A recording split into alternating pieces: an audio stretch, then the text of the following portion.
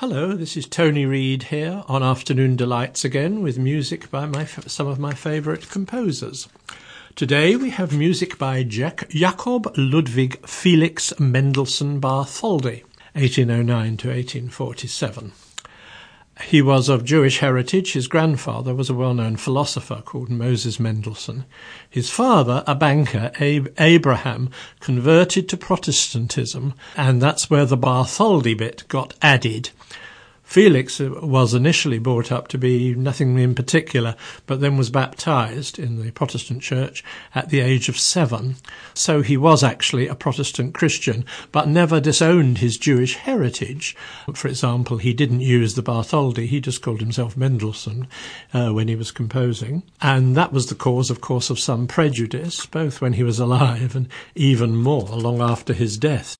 He was an early romantic composer in his musical style, but had a sort of classical training, and therefore his music was always rather conservative. He was a great childhood genius, compared favourably with Mozart, but who, a little bit like Kongo later on, never quite lived up to the great early promise. Did he have too easy a life? He was generally fairly happy and well off. His teen years saw some of his greatest works. He was particularly prolific at that time. For example, he wrote 12 string symphonies between the ages of 12 and 14. And at the age of 16, he composed his string octet, viewed now as a masterpiece and his most frequently performed chamber music work. Apparently he really enjoyed writing it, stating that it should be played in a symphonic manner rather than as simple chamber music. So let's hear the scherzo, which I think reflects this quite well.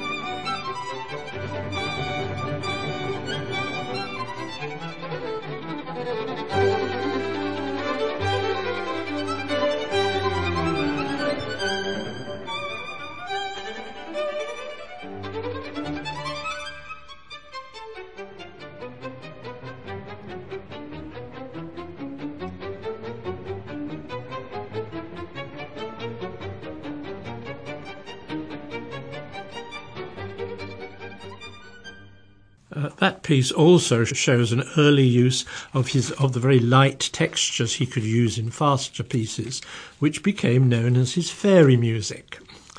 Indeed, the next year saw the second great masterpiece of his teenage years, the overture to Midsummer Night's Dream. At that point, the overture stood alone as a concert overture, and a very descriptive one. It was a fairly new form at the time. We're going to get more of Midsummer Night's Dream later, and some fairy music, of course. Instead of that overture, I will play now another of his concert overtures, and a favourite of mine, composed at the grand old age of 20. This is Calm Sea and Prosperous Voyage, Meer Stille and Glückliche Fahrt. It's really becalmed sea rather than just a nice sea. It's based on two well-known poems by Goethe and inspired by a Beethoven cantata, which also of the same title, which also used the poems, of course. Mendelssohn was introduced to Goethe when he was 12, when Goethe was in his 70s, by his music teacher, the composer Carl Friedrich Zelter. And I read from the CD booklet. The rapport between the grand old man of German letters and the 13-year-old prodigy was immediate and intense.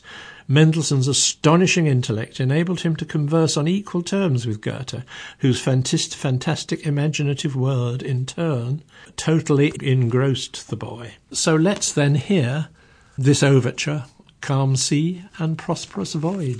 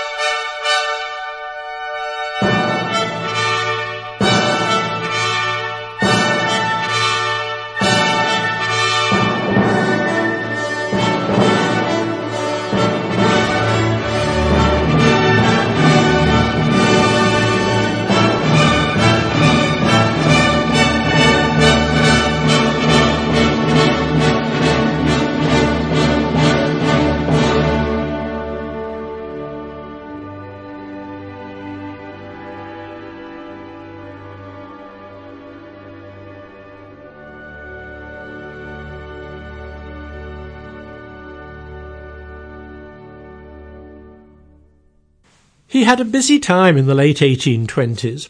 There was one upside of his musical conservatism, though it was in turn criticised. Berlioz, for example, said perhaps he studies the music of the dead too closely. But he had an important role in the revival of early music. 1829 saw the first performance of the St. Matthew Passion since Bach's death under his baton in Berlin, and a Handel revival also followed. 1829 also saw his first of 10 visits to Britain, where he became a great favourite. His visit to Scotland in particular influenced 2 major orchestral works. He became very friendly with Prince Albert and Queen Victoria.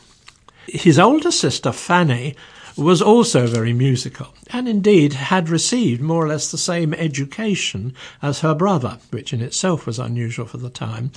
But women's compositions were not really taken very seriously, so it may have been a generous gesture that Felix's Opus 8 set of songs included several by Fanny. On the other hand, that was not specifically stated, with the result that he was rather hoisted by his own petard later on. He asked Queen Victoria which was her favourite song of his, and she without hesitation picked Opus 8 No. 3, Italienne, which was, in fact, by Fanny. At least he seems to have owned up over this to the Queen. So here is Italian, sung in a 1965 recording by American lyric soprano Judith Raskin.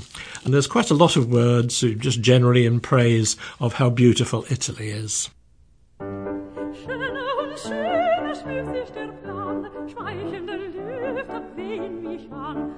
Aus der Prosa lasten und Mühe zieh mich zum Lande der Poesie. Goldene die Sonne, blaue die Luft, grüne die Grün und würzige der Duft. Dort an dem Mais am Schwellen vom Saft sträubt sich der Aloe störrische Kraft. Aber Zypresse blond, du braun, nickt die vizilische grüßende Frauen. Was glänzt im Laube, funkelt wie Gold, ab Pomeranze wirst du dich hold. Trotz Geborsenheit warst du dies, der unten scherzt und murmelt so süß, und deshalb dieser Halbeto zu schauen. Es war des Meeres furchtbares Grauen, hier will ich ohne göttliche Du, bringst du Martin bewogen zur Ruhe. Nun versuche sie in der Lust, öffne die Wogen, nach dieser Brust.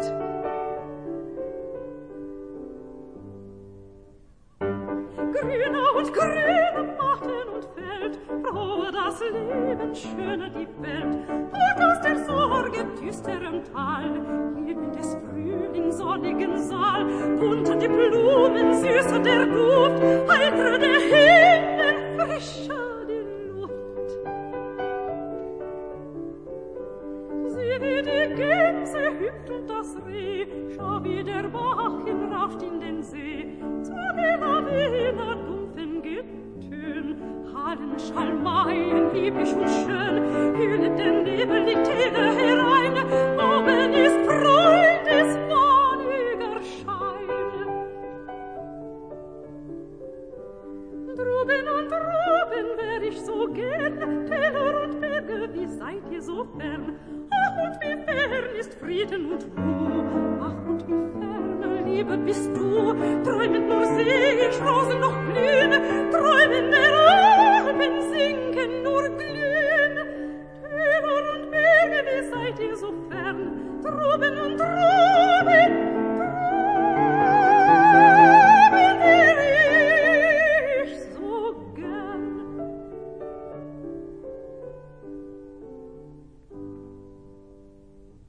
But to be fair to Felix, let us play another song from the same CD, which is definitely by him.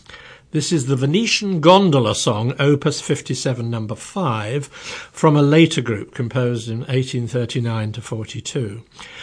He composed quite a few Venetian gondola pieces, both as songs and as piano pieces.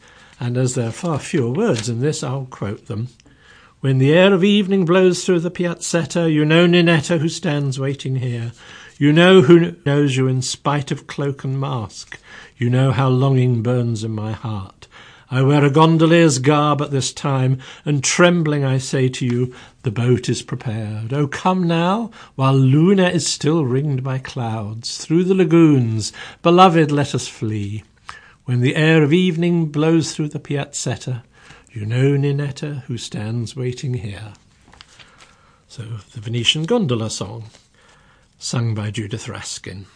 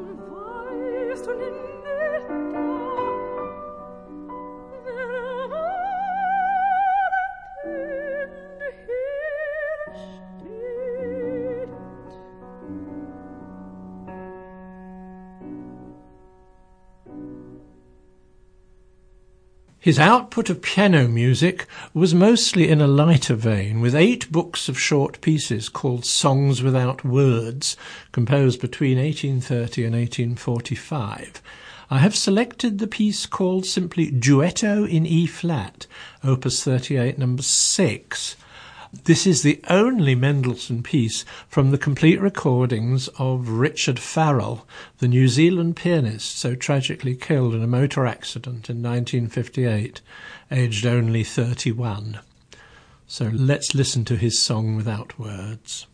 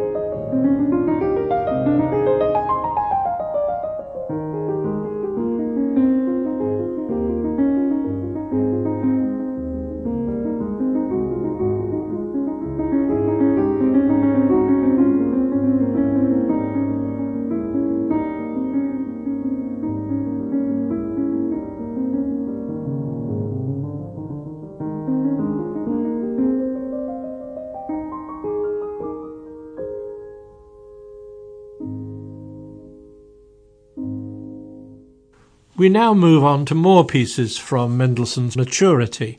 Despite the accusation that he plateaued somewhat and played it safe, there is still much to enjoy. The octet was his most famous chamber work, but there are several works from his later period, especially some piano trios and 6-string quartets. Minor keys dominate in these works, giving them a solemnity and drama that often takes us a long way away from the fairy music. The string quartets have all been recorded on Naxos by the New Zealand String Quartet, and I am playing the final movement of the 6th quartet in F minor, Opus 80. And I'll read from the booklet, because Naxos always gives you very detailed booklets. The last of Mendelssohn's quartets, the string quartet number 6 in F minor, Opus 80, was completed in September 1847. In May, his much-loved sister Fanny, 4 years her brother's senior, had died suddenly. Mendelssohn's own health was deteriorating, and the 6th quartet was among his last works, written during a vain attempt to find improvement to both health and spirits in Switzerland. Here he sought solace in painting, abandoned when memories of his sister became too painful. It was in these circumstances that he wrote his last quartet, and they refer to, in the finale, which we're playing, it is a deeply felt and tragic conclusion. So the finale of Mendelssohn's 6th quartet, played by the New Zealand String Quartet.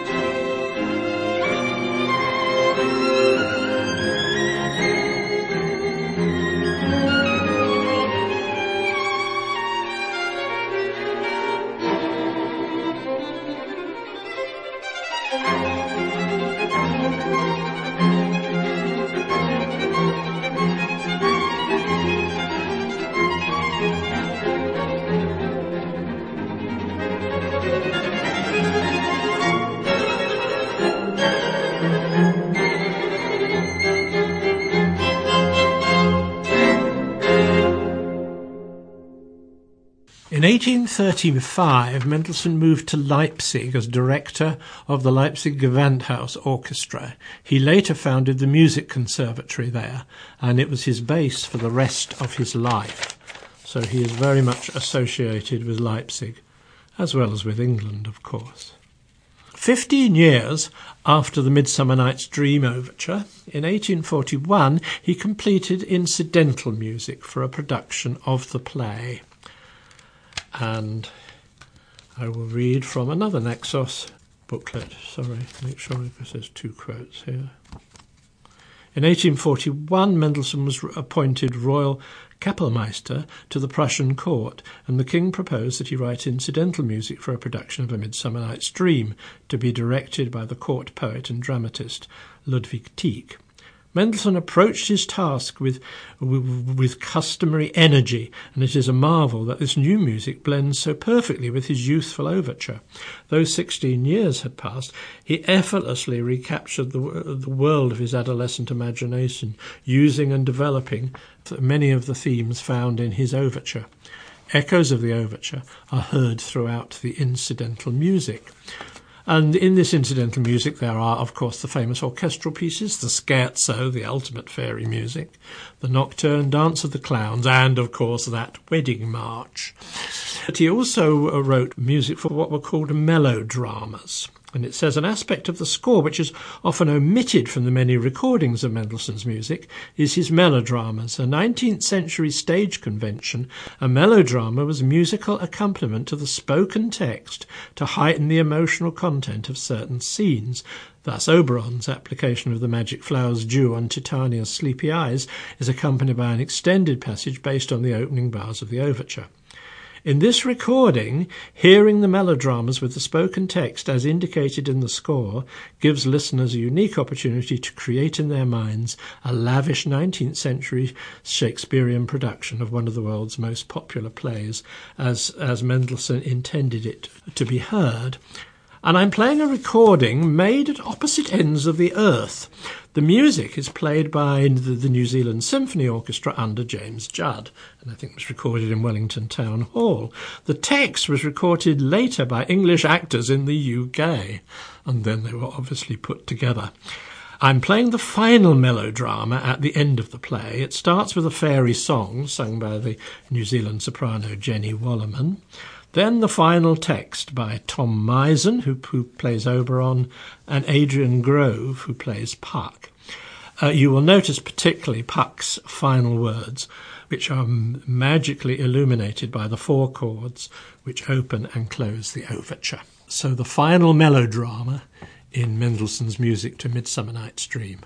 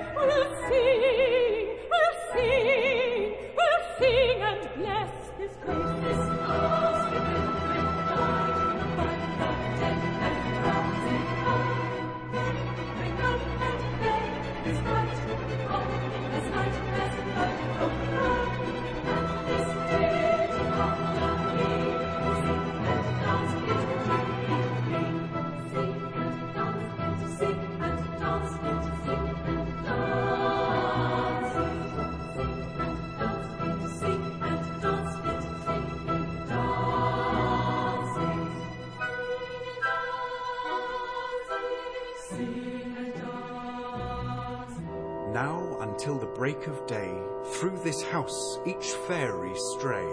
To the best bride bed will we, which by us shall blessed be, and the issue there create ever shall be fortunate.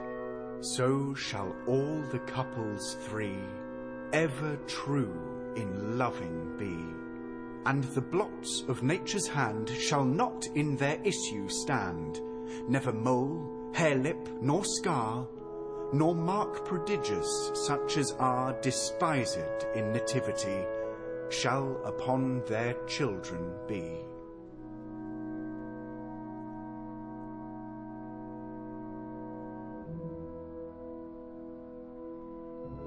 With this field dew consecrate, every fairy take his gate, and each several chamber bless through this palace with sweet peace.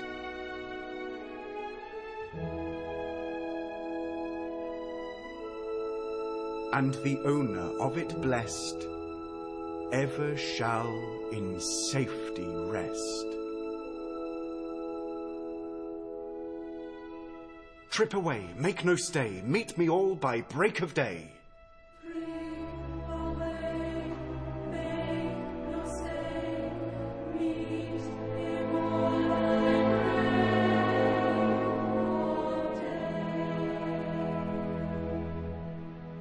If we shadows have offended, think but this, and all is mended, that you have but slumbered here, while these visions did appear. And this weak and idle theme, no more yielding but a dream. Gentles, do not reprehend, if you pardon we will mend, and, as I am an honest puck, if we have unearned luck, now to scape the serpent's tongue, we will make amends ere long. Else the puck a liar call. So, good night unto you all. Give me your hands, if we be friends, and Robin shall restore amends.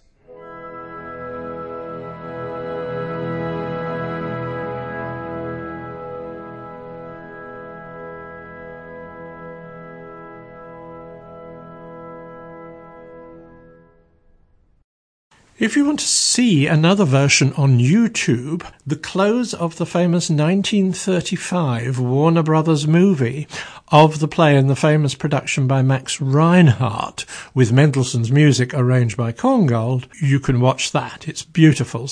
You can spot the stars in that one, especially Puck, who was played by a young Mickey Rooney. It's really rather beautiful in gleaming black and white. It's a very interesting film. During his lifetime, Mendelssohn suffered only marginal, if rather petty, anti-Semitism. Indeed, in Britain, he was by far the most popular contemporary composer for years before and after his death. But under the Nazis, of course, he was presented as playing a decisive role in rendering 19th century German music degenerate, whatever that means, and his music was banned. His Midsummer Night's Dream music was immensely popular and used widely for German productions of the play, so it's one of the most, possibly the most famous victim of the Nazis' bans in music. Anyway, new accompanying music was ordered by the Nazi government, which most composers fortunately ignored. Karl Orff of Carmina Burana fame was the main composer to oblige. And as a lovely postlude to this period, when the British Army liberated Leipzig in 1945, they flew in the Armed Services Orchestra and gave an all-Mendelssohn concert in Leipzig. I presume attendance by local dignitaries was obligatory. Mendelssohn composed a number of early piano concertos, but his only mature concerto, and by far the most popular, was composed in 1844 for the violinist Ferdinand David. Although in a minor key again, it concludes in a blaze of optimism with reference to his fairy music again. So here is the final movement, beginning with the bridge passage between the slow movement and the fast final movement of his violin concerto, and here in a 1959 recording by the great violinist Jascha Heifetz.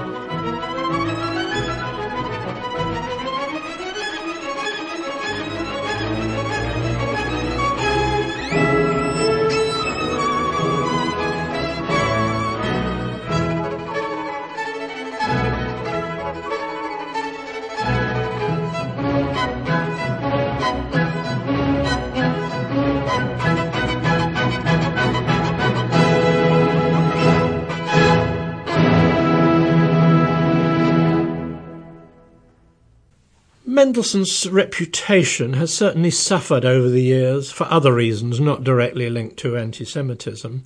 His conservative tendency to play safe went down best of all in Britain, then possibly the least musical country in Europe. George Bernard Shaw, no less, led the attack on his association with Victorian cultural insularity. His kid-glove gentility, conventional sentimentality, and his despicable oratorio-mongering. Even a later, more sympathetic biographer referred to him as the inventor of religious kitsch in music. So let us hear two late pieces which cemented Mendelssohn's reputation very much in Victorian Britain. First is a short religious choral work composed in 1844 called Hear My Prayer, which has as a famous conclusion a separate section, O for the Wings of a Dove, which I am playing in a very famous recording by a boy treble called Ernest Luff and the choir of the Temple Church, London, under the director of organist George Thalben Ball. This dates from 1927, and it used the new electrical recording process, which at last enabled a proper separation and balance of the soloist, choir and organ, which had been impossible under the old acoustic recording system. This record was very successful. Along with reissues like this Naxos CD you will hear from, it is estimated that this recording has sold over 6 million copies. I'm only playing the last bit, O for the Wings of a Dove. So let us hear that, sung by the young Ernest Luff.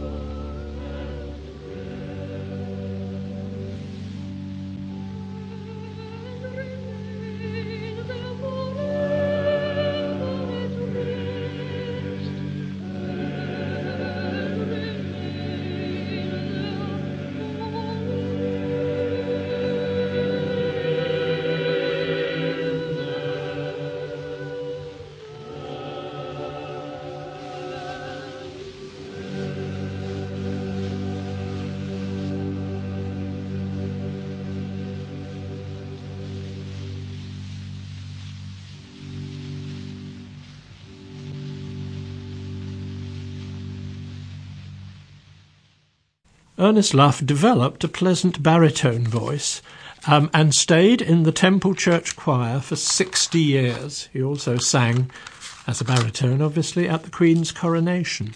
He died in February 2000, aged 88. Mendelssohn's major piece of Victoriana is undoubtedly the 1846 oratorio Elijah, composed for the Birmingham Festival. The original text is in German, but an immediate translation into English for the first performance in Birmingham was produced, with Mendelssohn deeply involved in making sure that the English translation met his standards. It says, Elijah immediately established itself as second only to Messiah in the British public's affections. This popularity continued scarcely unabated through the 19th century and up to 1945, though I can recall when Elijah had this unique place as the only non-Handel oratorio that was performed by local choirs. And the work was performed by the Three Choirs Festival every year from 1847 to 1930. And after the first performance, Mendelssohn went back and revised it. Prince Albert sent Mendelssohn his copy of the programme with a message hailing him as the new Elijah who had overcome the bale of artistic banality. 6 months later, Mendelssohn was dead at the age of 38. But I'm playing one of its best moments, Elijah's aria, It Is Enough. This has a prominent accompaniment for cello, which is most frequently the whole cello section, but can just be a cello solo, which is my preference, as in this recording by Bryn Terfel.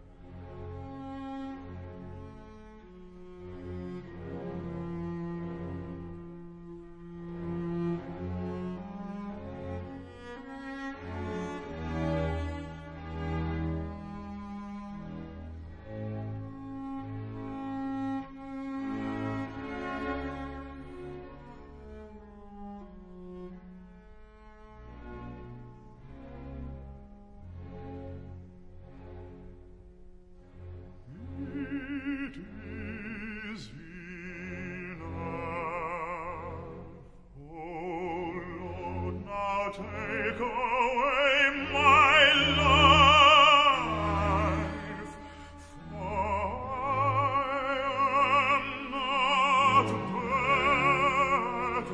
than my fathers. It is enough. It is enough.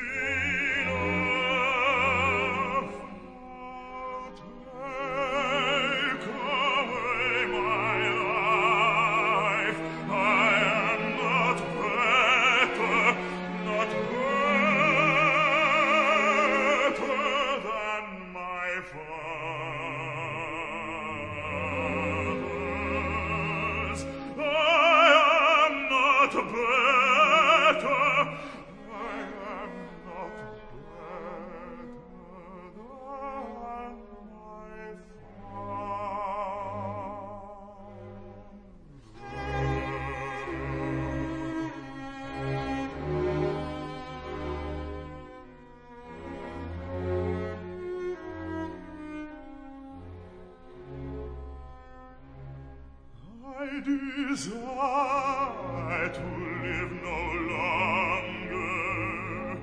Now let me die, for my days are but vanity. Now let me die, for my days are but vanity, but vanity.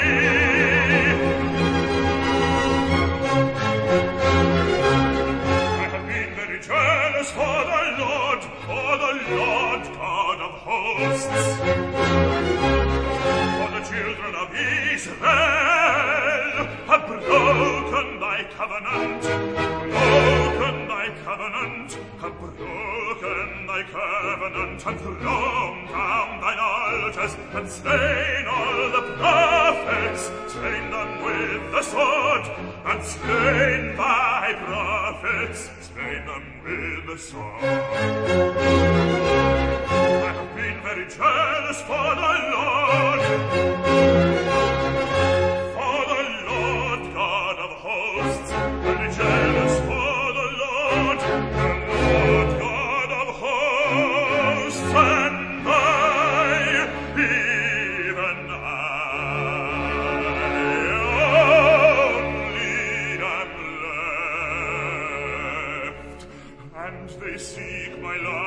strive, and they seek my life to take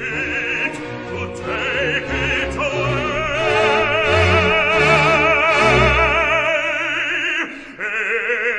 It is enough.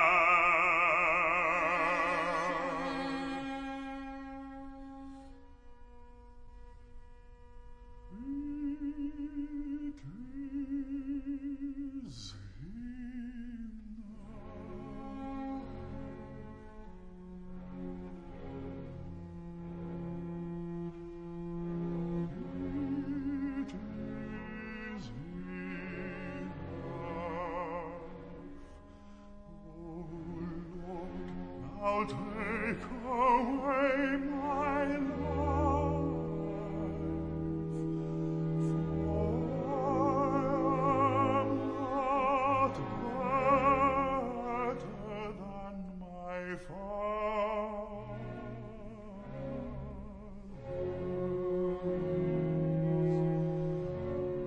Now let me die.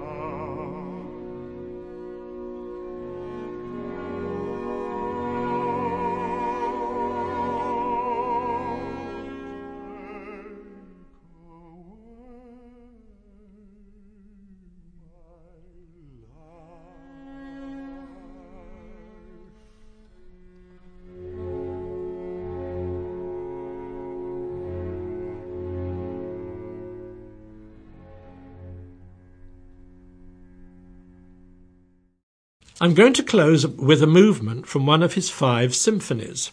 These are actually numbered according to the date of publication rather than composition, which can be a little confusing.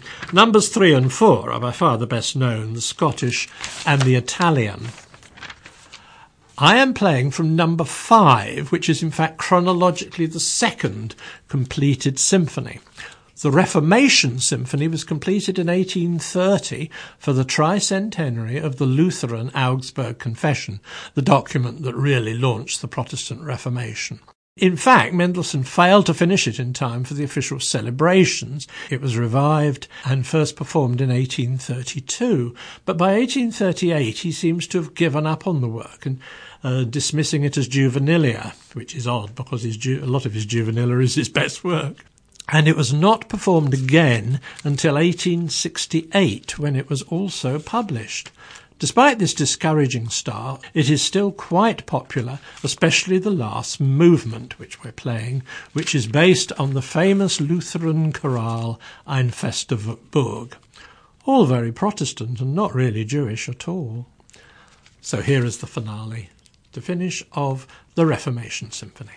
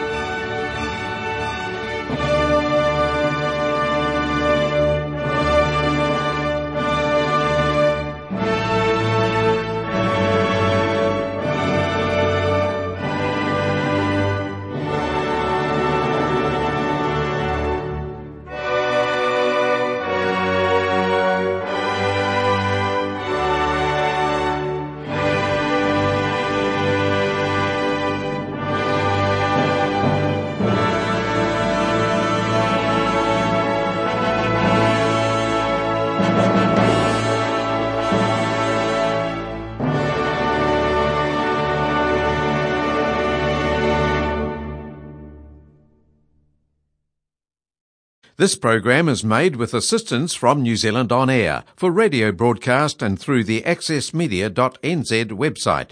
Thank you, New Zealand On Air.